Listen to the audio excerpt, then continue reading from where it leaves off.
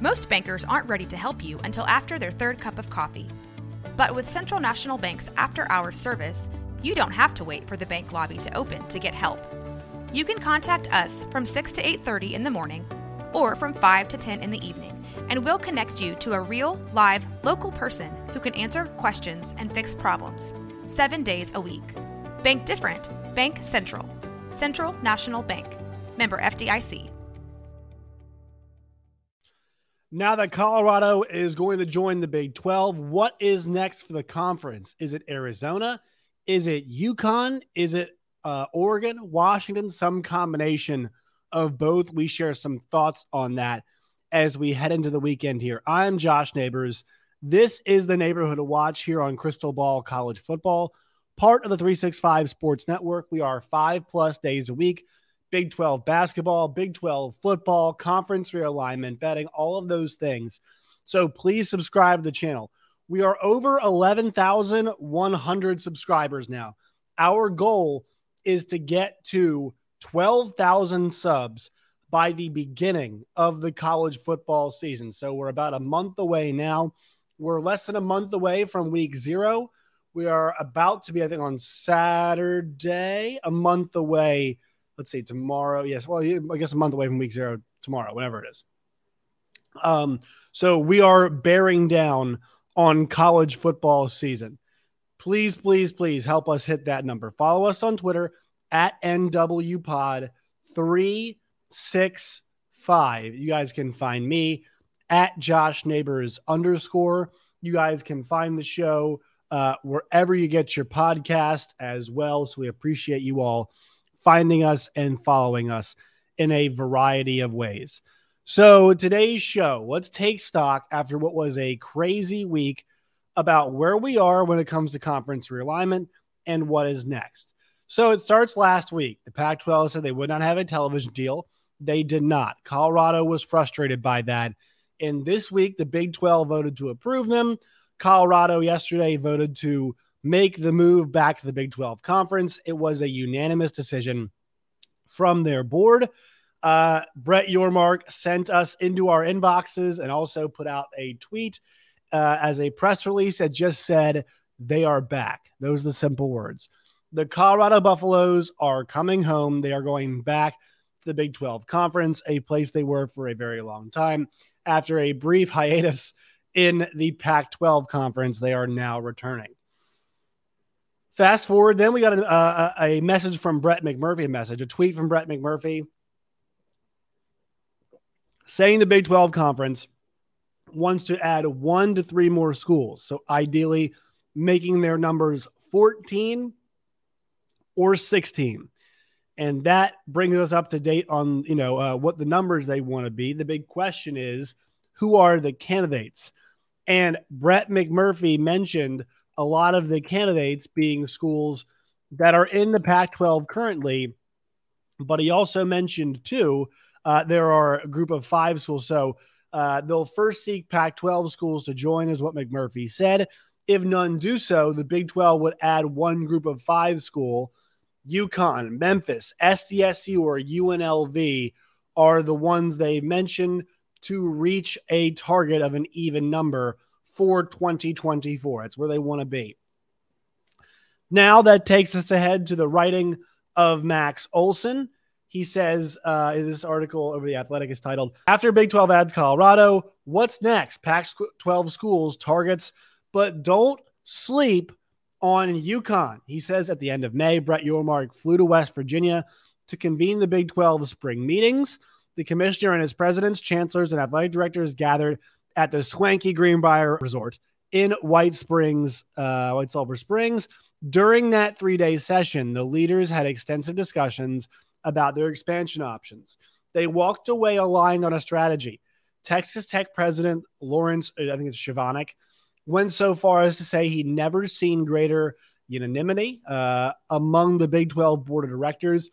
"We have a plan," is what Yormark said on June 2nd. They all agreed that step 1, go get Colorado. That was step number 1. Mission accomplished on that front, folks, right? They all agreed step 1 is get Colorado. The board then met again for a conference call on Wednesday night. voted to unanimously to accept Colorado as a new member. A person familiar with the Big 12 discussions confirmed to The Athletic. Colorado Regents then met Thursday afternoon and unanimously approved the move. What then is step number 2? The next move may not happen instantly. I know everybody is saying things could move fast, but I think we have to hold off on that. These processes are complex, but at this point, Yormark is not looking to stand pat at 13 members in 2024. I think we all kind of assumed that was the question. He hasn't been shy about acknowledging he prefers a 14-member league moving forward after Texas and OU exit the SEC, exit for the SEC. And conference sources believe 14 is more likely than 16, barring a disaster in the Pac-12. So that's important. It sounds like 14 is the target.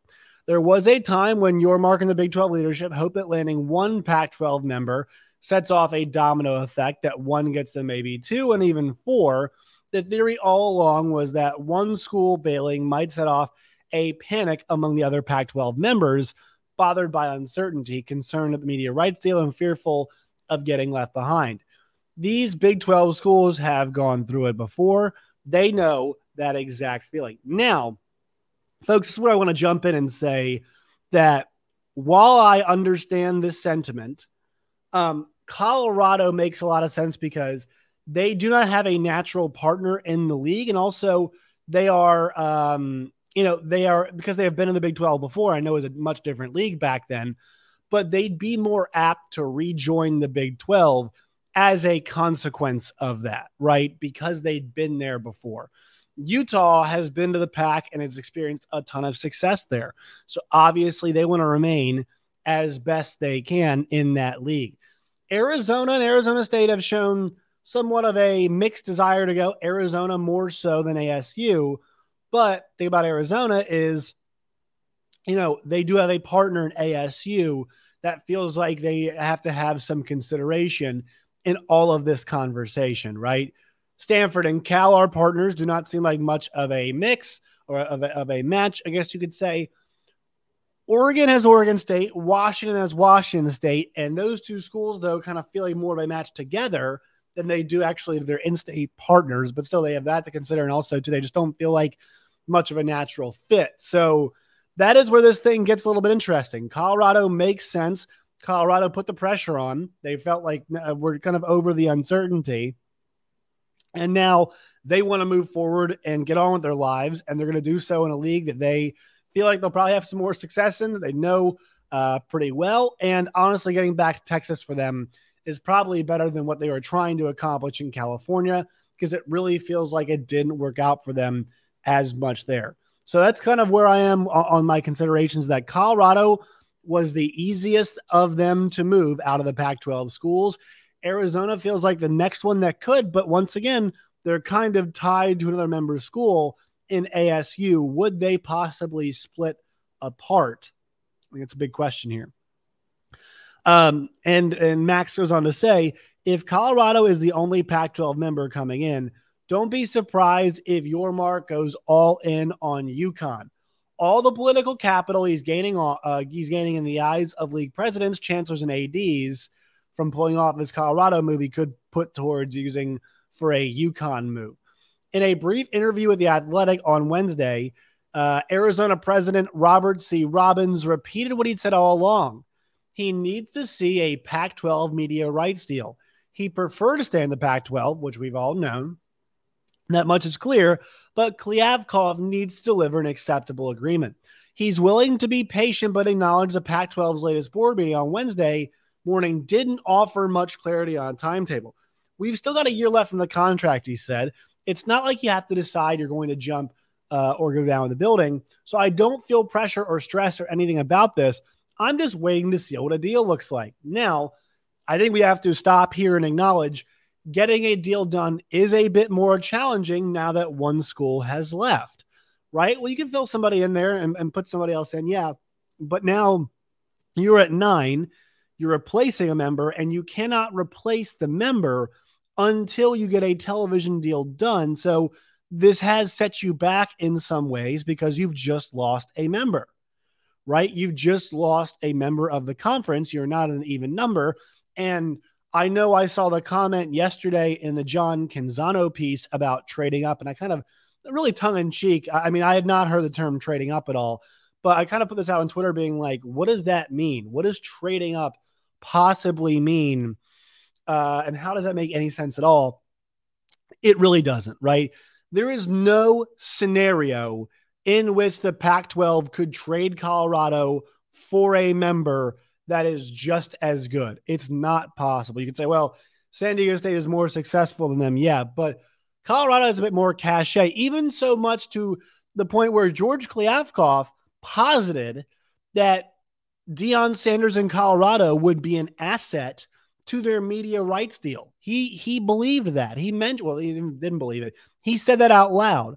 So if your commissioner is saying that either he's wrong, which wouldn't be shocking, he's been wrong before, or you're changing your tune on that, right? Like, I don't think San Diego State is a better television option than Colorado, because also we know that ESPN and Fox have valued Colorado collectively at basically a little bit under $32 million.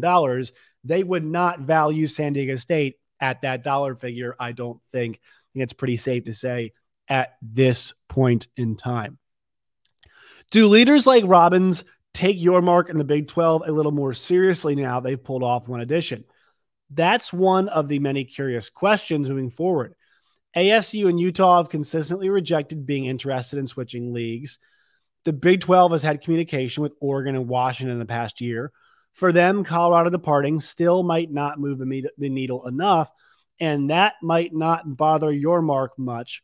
He doesn't want these schools reluctantly backing into the Big 12 solely because of a disappointing TV deal. He wants members who seriously buy what he's selling.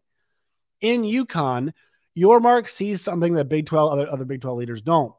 They think football first and have their doubts that UConn football can become relevant.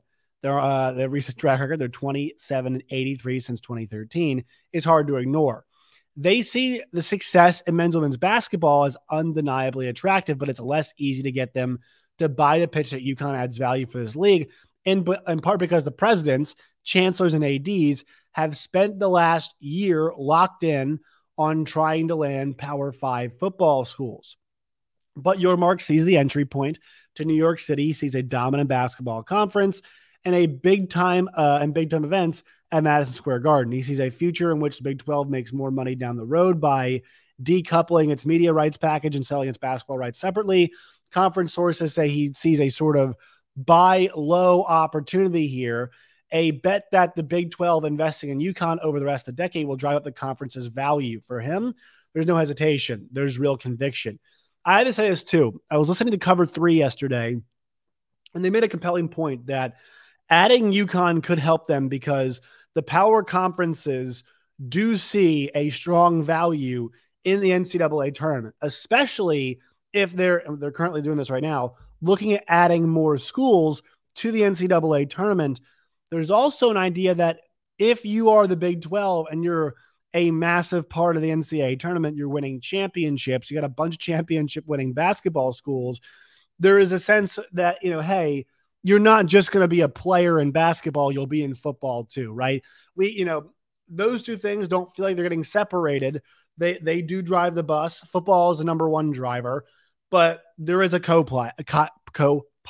Basketball is that co-pilot. Basketball does still matter. Not in the way football matters, but basketball does still matter in what feels like a pretty meaningful way. And so because of that, there is a chance that, that basketball just being impossible to ignore in basketball does give you some relevance in football. And he says throughout this year-long pursuit of Pac-12 members, the goal hasn't changed. The Big 12 wants to be number 3. There's no surpassing the SEC and Big 10 in revenue, but they can aim to go ahead of the ACC and Pac-12. Anything that pushes the conference in perception and reality closer to that position is worth considering. So when USC and UCLA declared that they're leaving for the Big 10, the door opened to Pac-12 instability. Yormark, he's barging through that door, right? Now, Big 12 is on the brink in the summer of 2021. Don't forget that moment in sizing up the current one. The conference was in a vulnerable spot. Bob Bowlesby traveled to Montana to visit Pac-12 Commissioner George Kliavkoff and discuss a partnership or merger. The Pac wasn't interested. The Pac could have swooped in. And so why Baylor, Oklahoma State, TCU, and Texas Tech had seized the opportunity. The Big 12 would be toast. But Pac-12 presidents couldn't be convinced. Too many of them didn't love the fit. They instead preferred the good vibes and handshake pacts of the short-lived alliance. God love and God rest in peace, the alliance. Well, we all remember that right now. So now, thinking about the situation, right? And UConn is something they have to consider. Look, I get it. I would add them, as a last resort. I am not on the UConn bandwagon. I am not on that train. I understand loving basketball. I understand thinking about that package. I actually be thinking about them as a basketball-only member, but they'd want their football involved. But first things first, you have to give adding Pac-12 schools a try. That has got to be your priority. Arizona, President Robbins, I know the Big 12 kind of put Colorado on the clock. Do you try the same thing? Do you say, look, we'll add UConn. We're not afraid to do that. The league is kind of in a spot now where, Brett Yormark might cash those chips in. The same way Sonny Dykes did so when he's like, I'm going to hire a Bryles at TCU, right? He cashed in all of the chips, the cachet, and said, all right, I know we don't love the Bryles family here at TCU, but we're going to go ahead and grab Kendall. And this is me saying, look, hey, y'all trust me, don't you? I just took you all to a championship. You trust me?